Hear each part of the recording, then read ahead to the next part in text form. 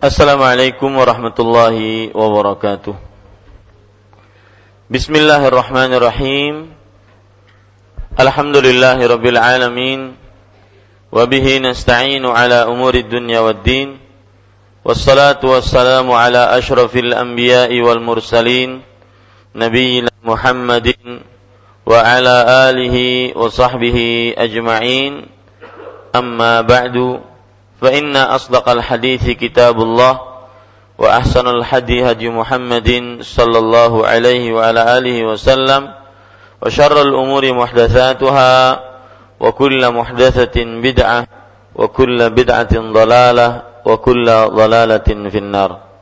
Alhamdulillah, kita bersyukur pada Allah Subhanahu wa taala pada hari ini Jumat, hari yang paling mulia dalam sepekan, 7 Muharram 1436 Hijriah, kita duduk bersama untuk mengkaji kembali kitab Fiqhul Ad'iyati wal Adhkar, Fikih berdoa dan zikir, yang ditulis oleh Fadilatul Syekh Abdul Razak bin Abdul Muhsin Al-Abbad hafizahullahu ta'ala. Salawat dan salam semoga selalu Allah berikan kepada Nabi kita Muhammad sallallahu alaihi wa ala alihi wasallam, pada keluarga beliau, para sahabat, serta orang-orang yang mengikuti beliau sampai hari kiamat kelak. Dengan nama-nama Allah yang husna dan sifat-sifatnya yang mulia, saya berdoa, Allahumma inna nas'aluka ilman nafi'an wa rizqan tayyiban wa amalan mutaqabbala. Wahai Allah, sesungguhnya kami memohon kepada Engkau ilmu yang bermanfaat, rezeki yang baik, dan amal yang diterima. Allahumma amin. Bapak, Ibu, saudara-saudari yang dimuliakan oleh Allah Subhanahu wa taala, pada pertemuan yang telah lalu kita sudah membaca bab Dhammul Ghaflah, bab celaan terhadap kelalaian dari berzikir kepada Allah. Dan sudah kita jelaskan, salah satu bentuk celaan terhadap lalai dari zikir adalah orang yang tidak berzikir seperti orang yang mati. Orang yang tidak berzikir seperti orang yang mati. Kita lanjutkan apa yang disebutkan oleh Al-Syekh penulis rahimahullahu ta'ala.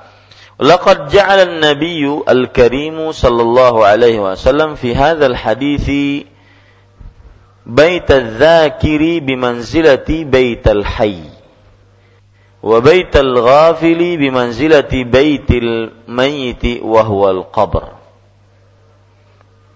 Artinya, pada hadis di atas, Nabi Muhammad SAW telah menjadikan rumah orang yang berzikir sama seperti rumah orang yang hidup, dan rumah orang yang lalai dari zikir sama seperti rumah orang yang mati, yaitu kubur, yaitu kuburan. Wa fil lafzil awwal ja'ala adz-dzakira nafsahu bimanzilatil hayy. Dan pada lafaz yang pertama yang sudah kita baca hadisnya, orang berzikir sendiri diposisikan sebagai orang yang hidup. Wal ghafil bimanzilatil mayyit, dan orang lalai diposisikan sebagai orang mati. Fatadammana al-haditsu bimajmu'i lafdhaihi anna al-qalba adz-dzakira kal hayy fi buyutil ahya. Subhanallah. Perhatikan baik-baik.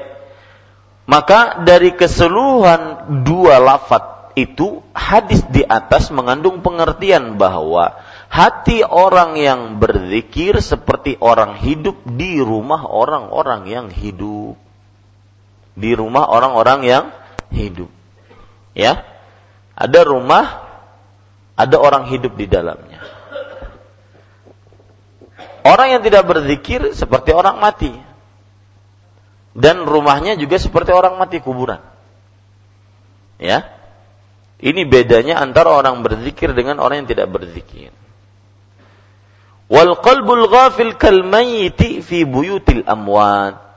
Artinya bahwa hati orang yang lalai seperti mayat di rumah orang-orang mati. Wa ala hadza fa inna abdanal ghafirin quburun liqulubihim. Masyaallah. Lihat, perhatikan baik-baik. Atas dasar ini maka badan orang-orang yang mati adalah kubur-kubur bagi hati mereka. Ya. Fa innal abdan al-ghafilin kuburun liqulubihim. Badan orang-orang yang lalai, ini salah terjemahannya. Yang sama dengan saya cetakannya salah. Atas dasar ini, dapat atas dasar ini halaman 67.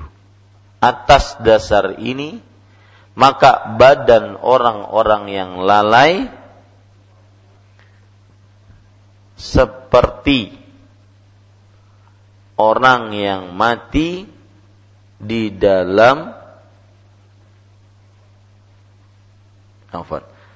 atas dasar ini badan orang-orang yang lalai adalah kuburan untuk hati-hati mereka. Wa qulubuhum fiha kal amwat fil qubur, dan hati-hati mereka padanya sama seperti mayat-mayat di dalam kubur. Tidak ada manfaatnya mayat di dalam kubur. Tidak bisa diambil manfaatnya, tidak bisa memberikan manfaat. Oleh karena itu dikatakan, walihadza qila, ada pepatah Arab mengatakan, fanisyanu dzikrillah mautu qulubihim wa ajsamuhum qabla al-quburi quburu.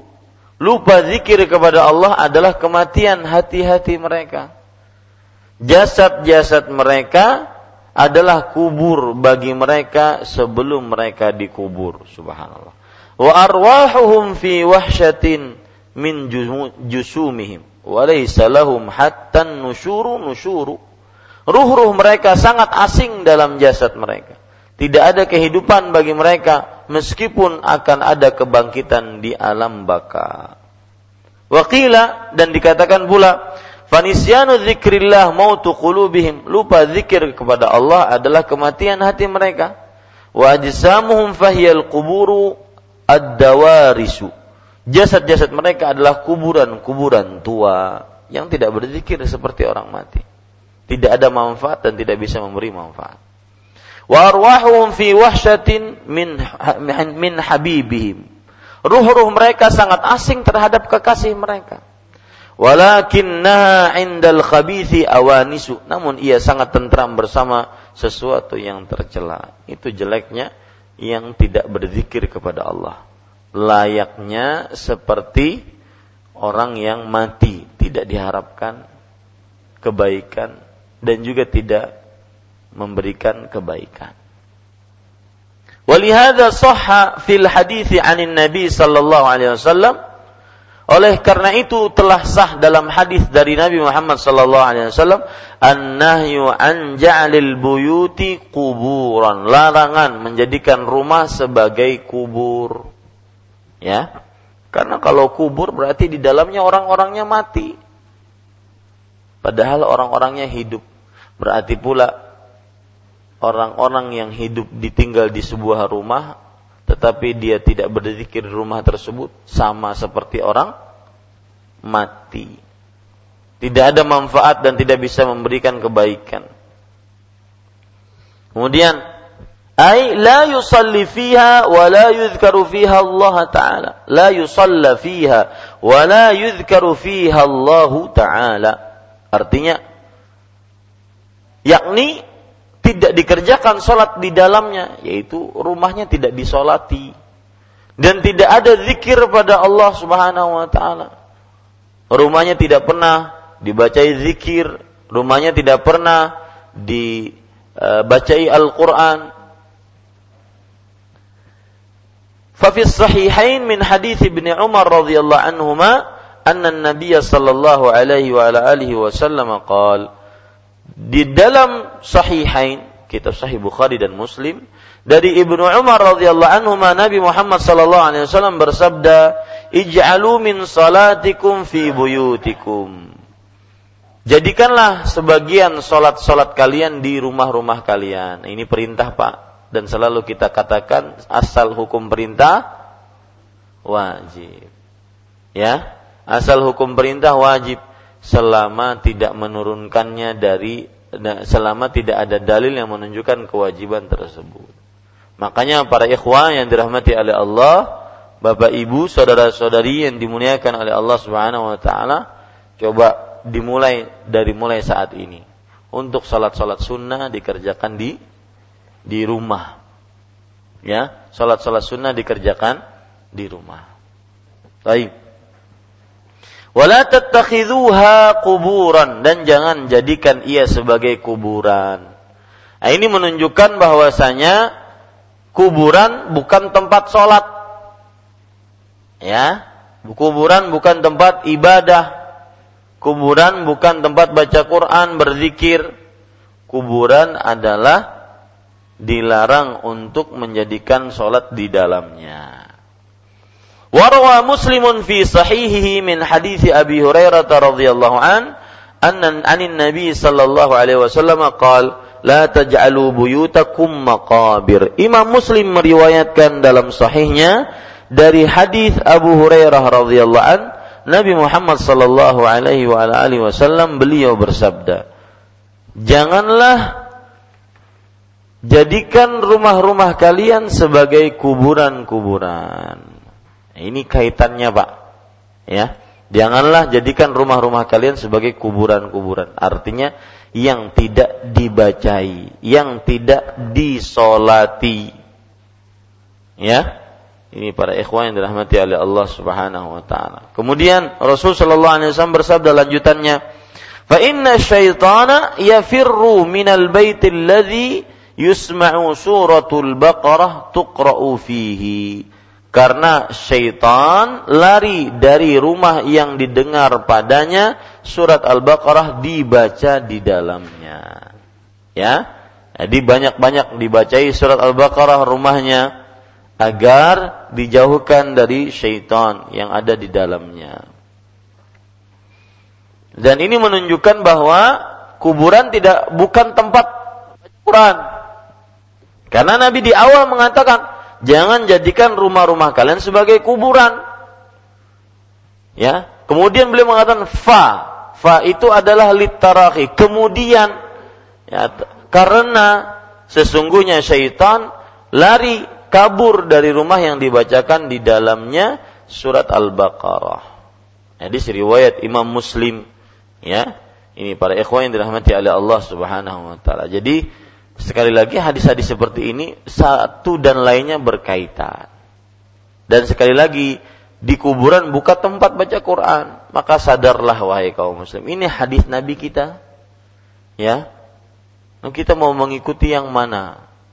Apakah hadis Rasul yang sahih riwayat Imam Muslim atau hanya sebatas perkataan-perkataan orang-orang yang dianggap sebagai alim, sebagai kiai atau yang semisalnya, yang tidak ada dalilnya dari Al-Quran dan Sunnah. Ya, bahkan kadang-kadang lebih semangat baca Quran di kuburan dibandingkan di rumah. Lebih bisa menangis baca Quran di kuburan dibandingkan di rumah. Ya, ini terbalik, dan ini salah satu contoh terbalik, mementingkan sesuatu yang tidak penting. Nah, wa fi sunani Abi Dawud wa ghairihi bi isnadin hasan. Dalam Sunan Abu Dawud dan selainnya dengan sanad yang hasan min hadits Abi Hurairah radhiyallahu anhu qala, dari hadis Abu Hurairah radhiyallahu anhu beliau berkata, qala Rasulullah sallallahu alaihi wasallam, Rasulullah sallallahu alaihi wasallam bersabda, la taj'alu buyutakum qubura, jangan kalian jadikan rumah-rumah kalian sebagai kuburan-kuburan. Wala taj'alu qabri 'idan, dan jangan jadikan kuburanku sebagai 'id, sebagai perayaan. Apa maksudnya? Jangan jadikan kuburan Nabi sebagai perayaan. Jadi kalau kita berkunjung ke Masjid Nabawi, di samping Masjid Nabawi itu ada kuburan Rasulullah, maka tidak boleh kita mendatangi kuburan tersebut dalam bentuk diulang-ulang. Misalkan, orang kan kalau ke sana, kita punya jatah waktu kadang-kadang 3 hari, 4 hari, 6 hari sesuai dengan jadwal travel yang kita ikuti. Nah, kemudian karena merasa ini di Banjarmasin tidak memiliki seperti itu kesempatannya, maka setiap habis sholat ziarah kubur Nabi, setiap habis sholat ziarah kubur Nabi. Ini yang menjadikan namanya Aid, nggak boleh itu. Ya, kalau kita baru datang pertama kali, sholat yang kita tuju adalah Masjid Nabawi, kemudian kalau ada kesempatan berziarah ke kuburan Nabi, maka itu baru boleh. Adapun sesudah itu, setiap kali sholat kita harus berziarah, ini namanya menjadikan Aid, menjadikan kuburan Nabi sebagai perayaan. Aid itu artinya sesuatu yang diulang-ulang dalam waktu yang tertentu dengan tempat yang tertentu atau sebab tertentu. Nah, ini dilarang oleh Rasulullah sallallahu alaihi wasallam. Wa sallu alayya fa inna salatakum tablughuni haitsu kuntum. Salatlah kalian atasku, artinya bacalah salawat atasku, karena salawat kalian akan disampaikan kepadaku dimanapun kalian berada. Nah, ini solusinya, solusi yang diberikan oleh Rasulullah. Jangan menjadikan kuburan Rasulullah sebagai sesuatu yang diulang-ulang. Dan saya ingat, insyaallah ta'ala, kalau tidak ada perubahan, kami berlima bersepakat akan mengadakan umroh. Saya, Ustaz Khairullah, Ustaz Hasbi, Febri, Aiman bersepakat untuk berumroh. Jadi mun kada umpat pian sorongan di Banjar. Ya. Kira-kira bulan Januari ini insyaallah taala. Target kita sewa pesawat, 1 pesawat kita sewa, orang Banjar seberataan. Para ikhwan yang dirahmati oleh Allah Subhanahu wa taala, perhatikan baik-baik, fa inna salatakum tablughuni haitsu kuntum. Caranya, kalau kita tidak bisa berziarah ke kuburan Rasulullah, maka apa yang bisa kita lakukan? Yang bisa kita lakukan adalah bersolawat atas Rasulullah. Nah, di sini kita ambil pelajaran. Solawat itu mengobati rasa rindu bertemu dengan Rasulullah. Dan solawat tanda bukti cinta kita kepada Rasulullah. Karena ada pepatah Arab mengatakan, man ahabba syai'an aktsara min dzikri. Barang siapa yang menyukai sesuatu, dia sering nyebut-nyebutnya. Siapa yang cinta kepada sesuatu, dia sering menyebut-nyebut. Misalkan si fulan, seorang suami cinta kepada istrinya, sering disebut di mana-mana. Ini bukti dia memang benar-benar cinta.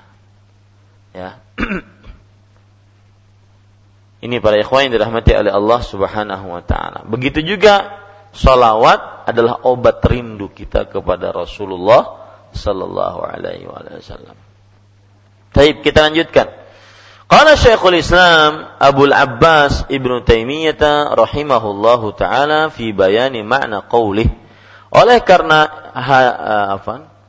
Syekhul Islam Abul Abbas Ibnu Taimiyah, beliau ini adalah seorang ulama dari negeri Damaskus, Syria, yang hidup pada abad ke-8 Hijriah. Sekarang kita pada 1436, abad ke-15 berarti 700 tahun yang lalu beliau hidup.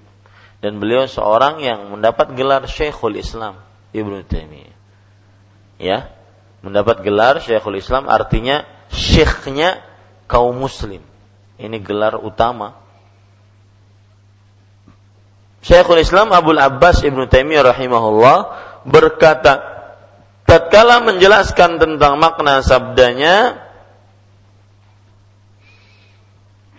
La taj'alu buyutakum kubura. Jangan jadikan rumah-rumah kalian sebagai kubur. Qala ay la tu'attiluha 'anis salati fiha wad-du'a'i wal qira'ati fatakunu bimanzilatil qubur. Jangan kosongkan ia dari salat, doa dan baca Quran. Maka akan agar tidak seperti kubur. Nah, ini ya. Mulai sekarang introspeksi rumah kita. Apakah sering disolati? Apakah sering dibacai Al-Quran? Sering kita berdoa di dalamnya atau tidak? Ini para ikhwan yang dirahmati oleh Allah Subhanahu wa taala. Kemudian fa'amara bitaharril ibadati fil buyut. Maka diperintahkan mengerjakan ibadah di rumah. Ini kurang terjemahannya. Maka diperintahkan untuk sangat memperhatikan, ya. Maka diperintahkan untuk sangat memperhatikan mengerjakan ibadah di rumah. Kurang itu, sangat memperhatikannya kurang. Untuk mengerjakan ibadah di rumah. Wa naha an taharriha 'indal qubur, dan dilarang sangat memperhatikannya, ini juga kurang. Dilarang sangat memperhatikan mengerjakannya di kubur. Aksu ma yaf'aluhul musyrikun minan nasara. Berbeda dengan apa yang dilakukan oleh Yahudi dan Nasrani. Wa man tashabbaha bihim, serta orang-orang yang meniru mereka. Ini juga keliru terjemahannya. Ya, berbeda dengan apa yang dilakukan oleh orang-orang musyrik dari kaum Nasrani. Begitu, Yahudinya enggak ada. Yahudinya enggak ada itu. Ya. Berbeda dengan apa yang dilakukan oleh orang-orang musyrik dari kaum Nasrani. Ya. Dan orang-orang yang meniru-niru mereka. Intaha kalamuhu rahimahullah. Demikianlah perkataan beliau. Ini menunjukkan membaca Al-Quran di kuburan itu menyerupai kaum Nasrani. Beribadah di kuburan menyerupai kaum Nasrani. Maka hati-hati ya para ikhwah sekalian. Terimalah nasihat ini dengan ikhlas. Bahwa tidak ada kata ibadah dalam kubur. Bahkan para ulama mengatakan, di antaranya perkataan Ibnu Taimiyah, la yastami'u fil Islam qabrun wa masjidun. Tidak terkumpul dalam Islam kuburan dan masjid, itu tidak mungkin berdasarkan hadis-hadis. Ya, apa yang dikerjakan di kuburan tidak mungkin dikerjakan di masjid. Apa yang dikerjakan di masjid tidak mungkin dikerjakan di kuburan. Itu sudah, terima aja udah. Ya, taguk bulat-bulat orang Banjar. Ya, jangan ngalih-ngalih lagi. Susah sekali. Kenapa susah menerima nasihat ini? Hadisnya jelas. Saya heran kadang-kadang mengakui kesalahan yang jelas-jelas dia salah. Itu kenapa sebagian orang susah? Ya sudah, kalau salah sudah diam aja. Seperti misalkan seorang suami dinasihati oleh istri, kalau seandainya salah ya sudah diam, salah. Jangan memamai-mamai. Mentang-mentang yang memamainya, yang menasihatinya adalah istri. Sudah salah, selesai. Ya, itu lebih gentle, lebih laki-laki daripada mengelak ke sana kemari. Ini biasanya penyakit orang-orang yang mempunyai kedudukan di atas, dinasihati bawahannya. Nah, ini paling susah. Dan itu dosa besar. Allah berfirman, wa idza qila lahu ittaqillah akhadhathu al-'izzatu bil its fahasbuhu jahannam. Jika dikatakan kepada dia, wahai fulan, takut engkau kepada Allah. Ini dosa, ini enggak boleh, ini salah pian. Maka timbul rasa sombong di dalam dirinya untuk melakukan dosa, maka tempatnya paling pantas neraka jahanam. Definisi dosa besar adalah dosa yang diancam dengan neraka. Maka ulun pribadi paling tidak suka berhadapan dengan orang ngeyel. Dan itu mengkonsekuensikan Kalau ulun salah, harus menerima langsung. Inggih ulun salah, mohon maaf. Selesai. Tetapi kalau seandainya, kebalikan dari itu, ini sifatnya, kalau boleh bercerita sifat pribadi, kebalikan dari itu, kalau seandainya saya tidak salah, disalahkan, itu akan meledak-ledak. Nah ini, ya para ikhwan yang dirahmati oleh Allah Subhanahu wa ta'ala. Jadi, hati-hati sifat yang seperti, maka masalah baca Quran di kuburan, baca Yasin di kuburan, sholat di kuburan, berdoa di kuburan, berzikir di kuburan, cukuplah. Tidak ada dalil. Anda nggak ada dalil ya akhi. Artinya, saya gimana lagi? Ya akhi, saya cinta kepada engkau, saya sayang kepada engkau, makanya kita nasihati. Kalau seandainya tidak cinta, tidak sayang, tidak membenci, dibiarin aja dalam kesesatan. Ya akhi, enggak ada dalil. Kalau sudah tidak ada dalil, mau beramal dengan apa? Ya, kenapa susah sekali menerimanya? Nah, tapi kembali lagi, itulah bid'ah. Bid'ah itu sulit untuk dirubah. Kenapa? Karena orang yang mengerjakan perbuatan bid'ah kadang-kadang dia mengira sedang beribadah. Aku bebuihan berzikir dikatakan bid'ah lah. Bebuihan muntung berzikir dikatakan melakukan perbuatan bid'ah. Nang di tangan itu nang lagi main judi, main minum khamr. Maka jawabannya mudah. Itu kita tangati juga, pian kita tangati juga. Ya, ini para ikhwan yang dirahmati oleh Allah Subhanahu wa ta'ala. Jadi sifat orang beriman itu lapang dada, hatinya bersih. Itu ciri karakteristik orang beriman. Dinasehati, terima. Ya. Kalau seandainya memang dia tidak salah, dia langsung ngomong. Bukankah Rasulullah SAW bersabda, "Al-bayyinatu 'alal mudda'i wal yaminu 'ala man ankar." Artinya, mana bukti bagi yang menuduh dan sumpah kalau dia tidak melakukannya. Dia kalau ingin mengingkari, dia bersumpah, demi Allah saya tidak melakukan itu. Selesai sudah urusan. Agama Islam itu mudah. Sifat-sifat yang dianjurkan oleh Islam pun mudah. Ini para ikhwah yang dirahmati oleh Allah Subhanahu wa ta'ala. Kemudian kita lanjutkan. Walamma kana al-qalbu bihadhihi al-mathabati yusafu bil hayati wa ضدها inqasamatil qulubu bihasabi dzalika ila thalathati aqsam.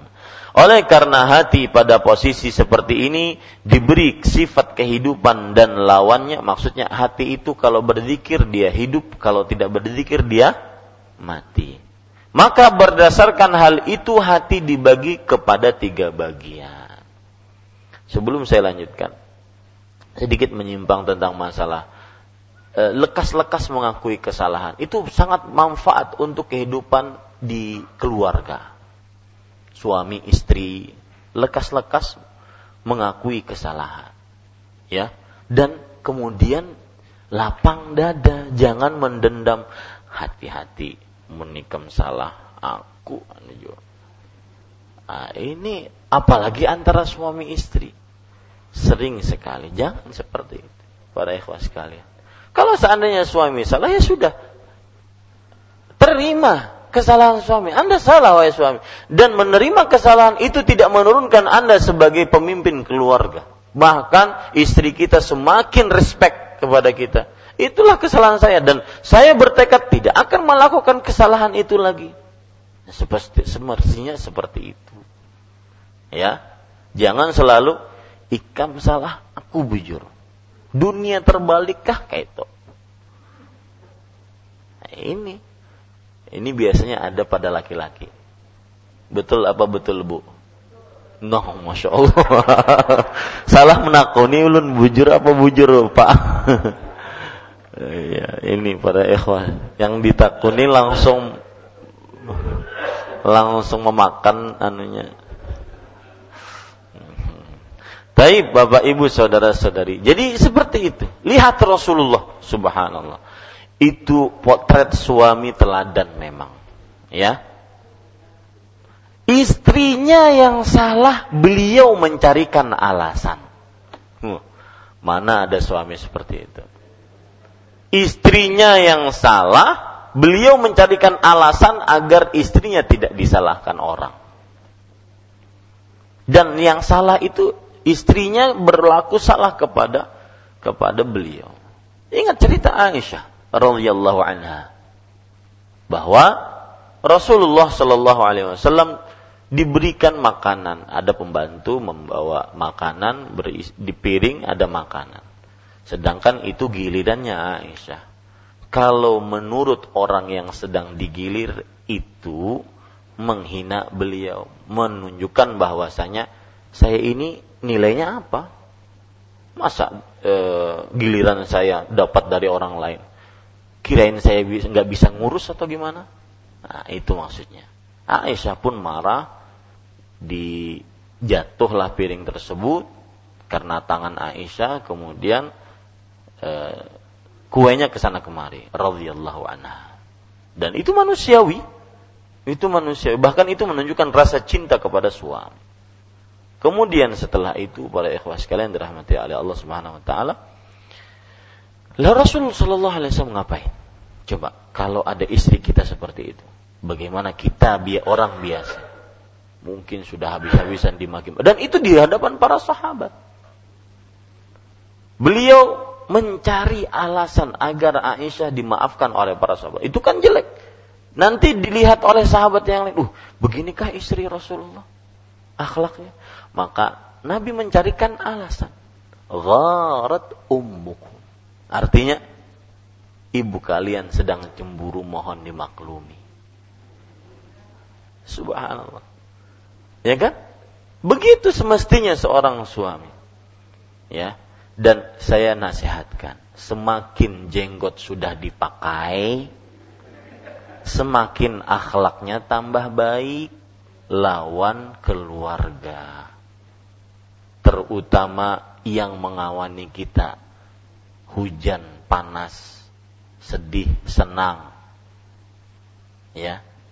Dari mulai kepala kita berkepala 2 sampai sekarang berkepala 5, berkepala 6. Jauh tuh Pak.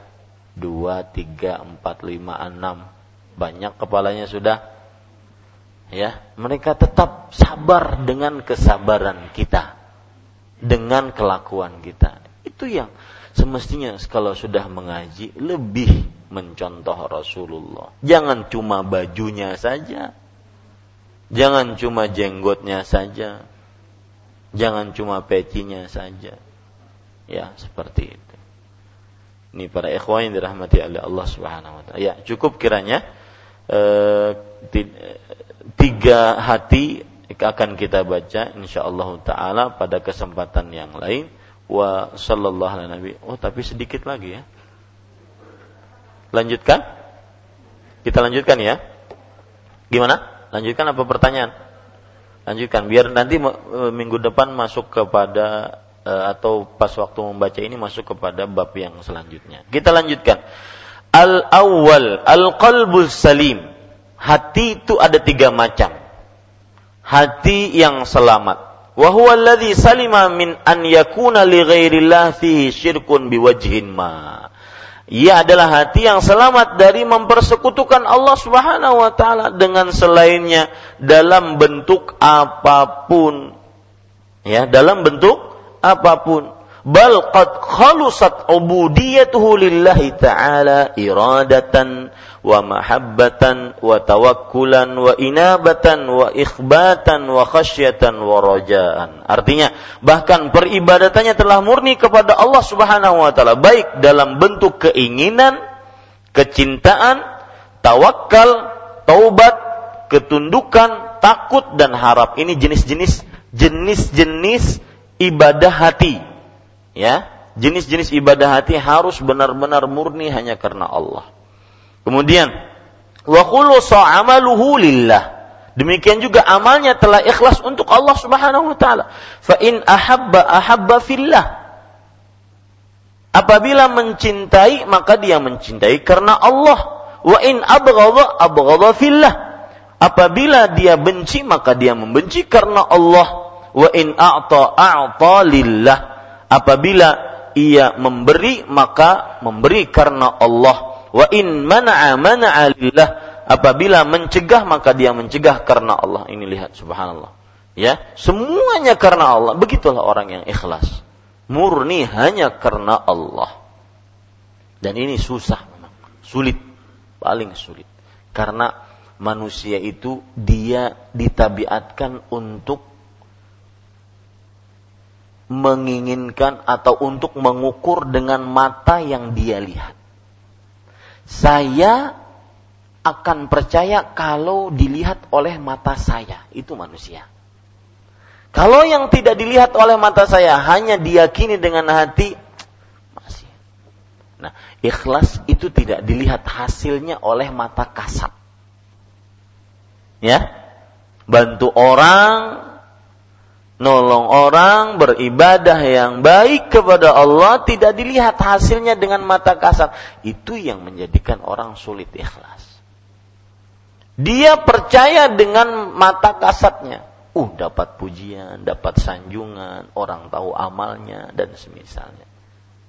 Ini para ikhwan yang dirahmati, dan itulah susahnya ikhlas. Tetapi dia tidak mustahil. Wa yakunul hakimu alaihi fi umurihi kulliha huwa ma jaa bihi Rasulullah. Nah, ingat, hati yang selamat ini juga poin yang kedua, yaitu pemutus baginya dalam segala urusannya adalah apa yang dibawa oleh Rasulullah sallallahu alaihi wasallam. Ini hati yang selamat. Jadi sering kalau kita dapatkan permasalahan agama kah, permasalahan muamalah, kembalikan kepada keputusan Rasulullah. Itu tanda hati selamat. Ya, tanda hati selamat. Kemarin ulun ditanya, Ustaz, ada seorang suami istri, suaminya tidak becus ngurus istrinya, akhirnya istrinya nyeleweng. Sampai berzina, sampai hamil, sampai melahirkan. Kemudian tetap sang suami tidak mau menceraikan istrinya. Sang istri sudah tidak cinta lagi kepada suaminya, cinta kepada laki-laki yang menzinahinya. Maka bagaimana? Maka saya bilang, kembalikan kepada ilmu. Kembalikan kepada ilmu.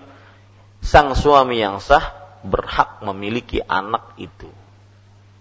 Meskipun secara genetik dia bukan anak darinya.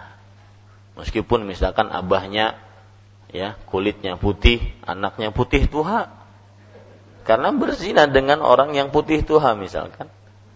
Ya, maka tetap ini si bapak yang suami sah tetap boleh mengakui ini anak saya. Kalau bercerai dia berhak untuk meminta itu anak saya. Nah, sang istri yang berzina ini tidak bisa mengelak. Itu hukum Allah. Al-waladu lil firash walil ahiri al-hijz. Anak dimiliki oleh yang memiliki ranjang. Dan begitulah buruknya berzina. Ditanya lagi, kalau seandainya ingin menikah, dia perempuan ingin menikah, siapa walinya? Wali hakim. Tidak ada walinya. Kalau seandainya memang sudah dicerai, tidak bisa dan dinyatakan itu anak zina, maka tidak ada wali hakim. Malu dong Ustaz. Begitulah zina. Ya, ini para ikhwan sekalian dirahmati. Jadi kembalikan, maksud saya bercerita ini, apapun masalah yang dihadapi, jika hati kita bersih, kembalikan kepada sunnah Rasul. Bukti hati bersih selalu tunduk patuh kepada keputusan Rasulullah, syariat Islam. Ats-tsani diddu hadza wa huwa al-qalbul mayyit. Hati yang kedua yaitu lawan dari hati ini, yaitu hati yang mati. Allazi la hayata bihi fa huwa la ya'rifu rabbahu wa la ya'budu. Subhanallah. Nauzubillah. Tidak ada kehidupan baginya, ia tidak mengetahui Rabb-nya, tidak menyembahnya. Ini hati yang susah. Kalau seperti ini punya hati tidak mengenal Rabb-nya, ya, tidak menyembah. Dan ini selalu berkaitan. Yang tidak mengenal Allah tidak akan menyembah Allah. Ya. Wala yamtathilu amrahu wala yaf'alu ma yuhibbuhu wa yardah. Artinya tidak menyembahnya, tidak melaksanakan perintahnya, dan tidak melakukan apa yang telah Allah sukai dan ridhai. Bal huwa waqifun ma'a syahawatihi wa ladzatihi. Bahkan ia berdiri bersama syahwat dan kelezatannya. Ini hati yang mati. Walau kana fiha sukhtu rabbih wa ghadabuhu fahuwa muta'abbidun li ghairillah hubban wa khaufan wa raja'an wa ridan wa sukhtan wa ta'ziman wa dhullan. Artinya, meski di dalamnya terdapat kemungkaran dan kemarahan Rabb-nya, ini hati yang mati tidak peduli dengan dosa. Maka Pak, cross check hati kita, kapan kita tidak peduli dengan maksiat, maka itu tanda hati mati. Tanda hati mati orang yang tidak peduli dengan maksiat. Sedikit aja. Begini. Sudah begini. Ini tanda hati yang mati. Tidak peduli dengan maksiat. Dia beribadah kepada Allah, kepada selain Allah, baik dalam kecintaan, takut, harap, ridha, marah, pengagungan dan kerendahan. Dan dari penjelasan ini kita bisa ambil pelajaran juga bahwa hati yang mati contohnya orang yang mensyirikkan Allah. Ya, hati yang mati contohnya orang yang mensyirikkan Allah. Syekh kemudian menyebutkan, in ahabba li hawa. Jika ia mencintai, maka dia mencintai karena hawa nafsunya, bukan karena Allah. Kemudian, wa in abghadha li hawahu. Artinya, dan jika dia membenci, maka dia membenci karena hawa nafsunya. Wa in a'ta li hawahu. Jika dia memberi, maka dia memberi karena hawa nafsunya, bukan karena Allah. Wa in mana'a li hawa. Jika dia mencegah, maka dia mencegah karena hawa nafsunya. Fahuwa atharu indahu wa ahabbu ilaihi min ridha maula. Artinya, hawa nafsu lebih utama baginya dan lebih dia cintai daripada keridhaan penciptanya. Fal hawa imamuh. Hawa nafsu adalah imamnya yang dijadikan selalu panutan hawa nafsunya. Ini orang yang mati hatinya. Syahwat adalah pemimpinnya. Wasyahwatu qaidu wal jahlu sa'iqu wal ghaflatu markabahu. Kebodohan adalah penuntunnya, kelalaian adalah hewan tunggangannya. Ini hati yang berbalik daripada hati yang pertama. Hati yang ketiga, al-thalithu qalbun lahu hayatun wa bihi illah. Hati yang hidup tapi ada penyakit. Ya. Falahu maddatani tumidduhu hadhihi marratan wa hadhihi tumidduhu ukhra. Ia memiliki dua kekuatan, ya. Terkadang ditunjang oleh satu kekuatan dan pada kali lainnya ditunjang oleh kekuatan yang lain. Artinya kadang hatinya hidup, kadang hatinya mati. Kemudian ia akan mengikuti kekuatan yang lebih unggul di antara keduanya. Wa huwa lamma ghalaba alaihi minhuma fa fihi min mahabbatillahi ta'ala wal imani bi wal ikhlasi lahu wa tawakkuli alaihi ma huwa madatu hayatih. Ia akan mengikuti kekuatan yang lebih unggul di antara keduanya. Di dalamnya terdapat kecintaan kepada Allah, keimanan kepadanya, keikhlasan baginya dan tawakal atasnya yang merupakan sumber kehidupannya. Wa fihi min mahabbati syahwat, tapi namun di dalamnya terdapat pula kecintaan terhadap syahwat. Nah, kebanyakan manusia ini, Pak, belang, hatinya belang. Tidak ada yang terlalu hidup atau yang mati sekalian, itu jarang, tapi belang. Ya. Ini yang hati yang ketiga. Wa itharuha wal hirsu ala tahsiliha. Pengutamaannya, ambisi mendapatkannya, wa minal hasadi wal kibri wal ujbi wa hubbil ulu ma huwa madatu halaki wa atabih. Artinya, ambisi mendapatkannya, kedengkian, kesombongan, bangga dan cinta kedudukan yang merupakan sumber kebinasaan dan kehancurannya. Ini para ikhwan yang dirahmati oleh Allah, Maka perhatikan baik-baik. Kemudian Syekh mengatakan, fal qalbul awal hayyun mukhbitun layyin. Hati yang pertama adalah hati yang hidup, tunduk dan lembut. Ini hati orang-orang yang beriman, yang mentauhidkan Allah. Ya. Watsani yabisun mayyit. Hati kedua adalah hati yang kering dan mati, hati yang mensyirikkan Allah. Kenapa disebut hati mati? Karena tidak ada tujuan yang dia capai. Hati yang beriman, yang tidak mensyirikkan Allah, kenapa disebut hati yang hidup, yang tumbuh, berkembang? Karena dia ingin menggapai surga yang disediakan oleh Allah Subhanahu. Makanya hatinya terus berkembang. Wa ala hadza watsalitsu maridun fa imma ila salama adna wa imma ila al-atabi adna.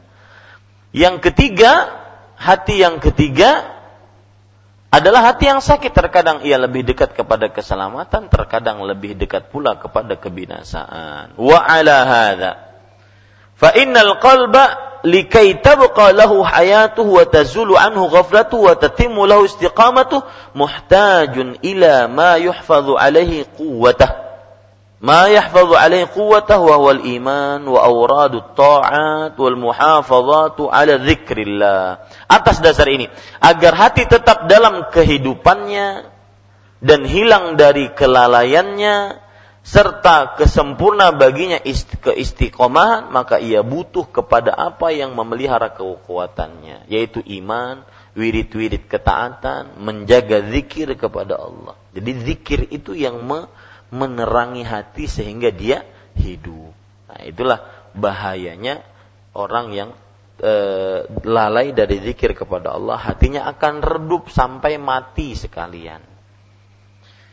Wal bu'du an kulli ma yaskhutuhu tabaraka wa ta'ala, dan menjauhi semua yang dimurkai oleh Allah Subhanahu wa taala. Wala sa'adata lil qalbi wala ladzah wala na'ima wala salaha illa bi an yakuna Allah wahdahu ilahahu wa fatirahu wa ma'budahu wa ghayata matlubih.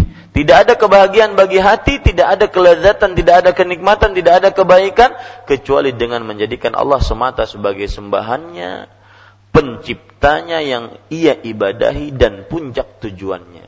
Maka Pak, mungkin dari semua penjelasan Syekh di sini bisa diambil, ikhlaskan niat, hati kita akan terang benderang. Orang yang niatnya ikhlas, hatinya akan hidup terang benderang. Ya, ini para ikhwan yang dirahmati oleh Allah Subhanahu wa taala. Di barisan terakhir, wa ahabba ilaihi min kulli ma siwa fa bihadza takunu najatul qalbi minal ghaflah wa salamatihi minal halakah wa bihadza tusri fihi al hayah wa taufiqu bi yadillahi wahdah. Dengan ini tercapailah keselamatan hati dari kelalaian dan keselamatannya dari kebinasaan. Dengan ini pula akan mengalir padanya kehidupan. Semoga Allah memberi taufik, karena seluruhnya di tangan Allah Subhanahu wa ta'ala. Alhamdulillah, adab yang ke-8 selesai. Inti dari adab ini adalah jangan pernah lalai berzikir Allah kalau seandainya tidak ingin dikatakan orang mati, kalau seandainya tidak ingin dikatakan hatinya mati. Wallahu a'lam. Insyaallah pada pertemuan selanjutnya kita mulai kepada praktek-praktek zikir. Adab-adab berzikir itu bagaimana? Mudah-mudahan kita bisa praktekkan. Wallahu a'lam wa sallallahu nabiyana Muhammad walhamdulillahi rabbil alamin. Tafadhal. Ada yang bertanya?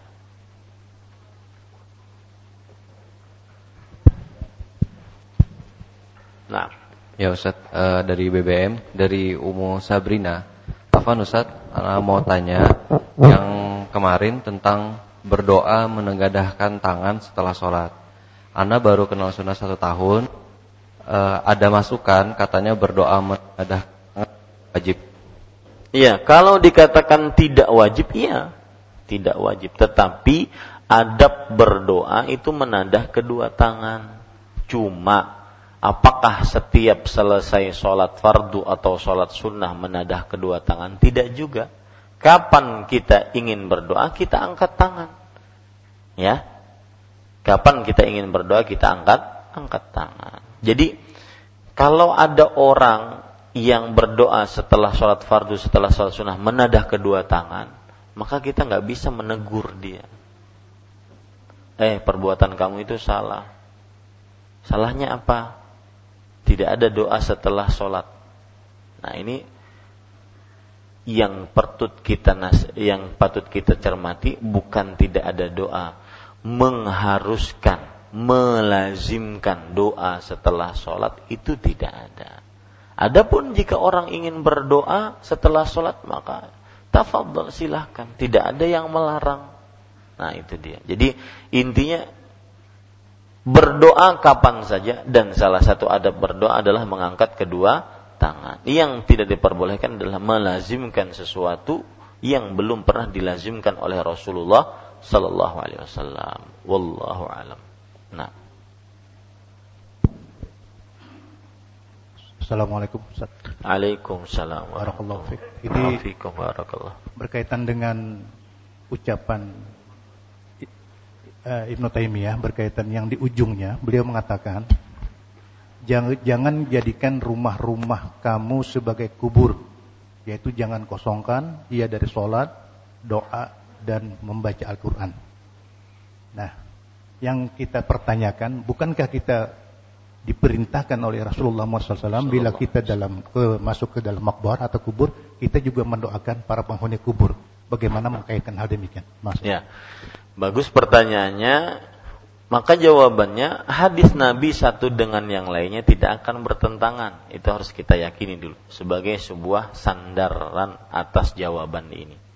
Tidak mungkin syariat Allah yang maha hakim akan kontradiksi, bertentangan satu dengan yang lainnya. Ketika Rasulullah mencontohkan dzikir dan doa bacaan berziarah kubur, assalamualaikum ya ahlal diyar minal muslimin wal muslimat wa inna insyaallah bikum lalahikun nas'alullah lana wa lakumul afiyah.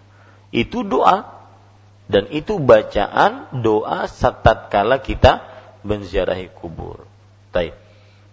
Lalu bagaimana ketika kita mendapati hadis larangan untuk menjadikan rumah sebagai kuburan, tetapi jadikanlah rumah itu penuh dengan ibadah, baca Quran, sholat, berdoa. Nah, titik beratnya pada mengkhususkan ibadah, bukan pada doanya.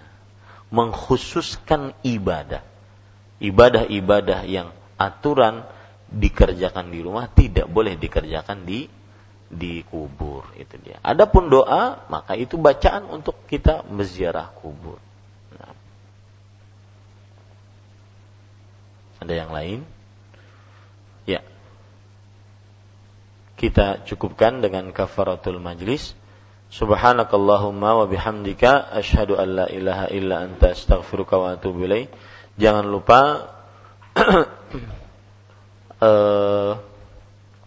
agendakan, luangkan waktu, ajak sanak kerabat untuk mengikuti kajian umum Islam tabligh akbar di Masjid Imam Syafi'i, dan walhamdulillah semua takmir majelis taklim bersedia untuk diadakan semua kegiatan kedatangan Ustadz Abu Haidar hafizahullah di Masjid Imam Syafi'i ini. Jadi mulai beliau datang sampai beliau selesai, semua kegiatannya ada di Masjid Imam Syafi'i. Dan saya ucapkan jazakumullahu khairan atas kelapangan hatinya kepada pemilik-pemilik majelis taklim di Banjarmasin.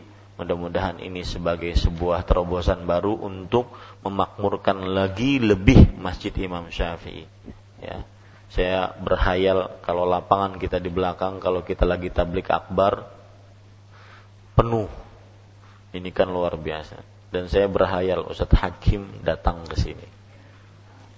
Ya, mudah-mudahan itu bisa terlaksana. Wa sallallahu nabiyana Muhammad walhamdulillahirabbil alamin. Wassalamualaikum warahmatullahi wabarakatuh.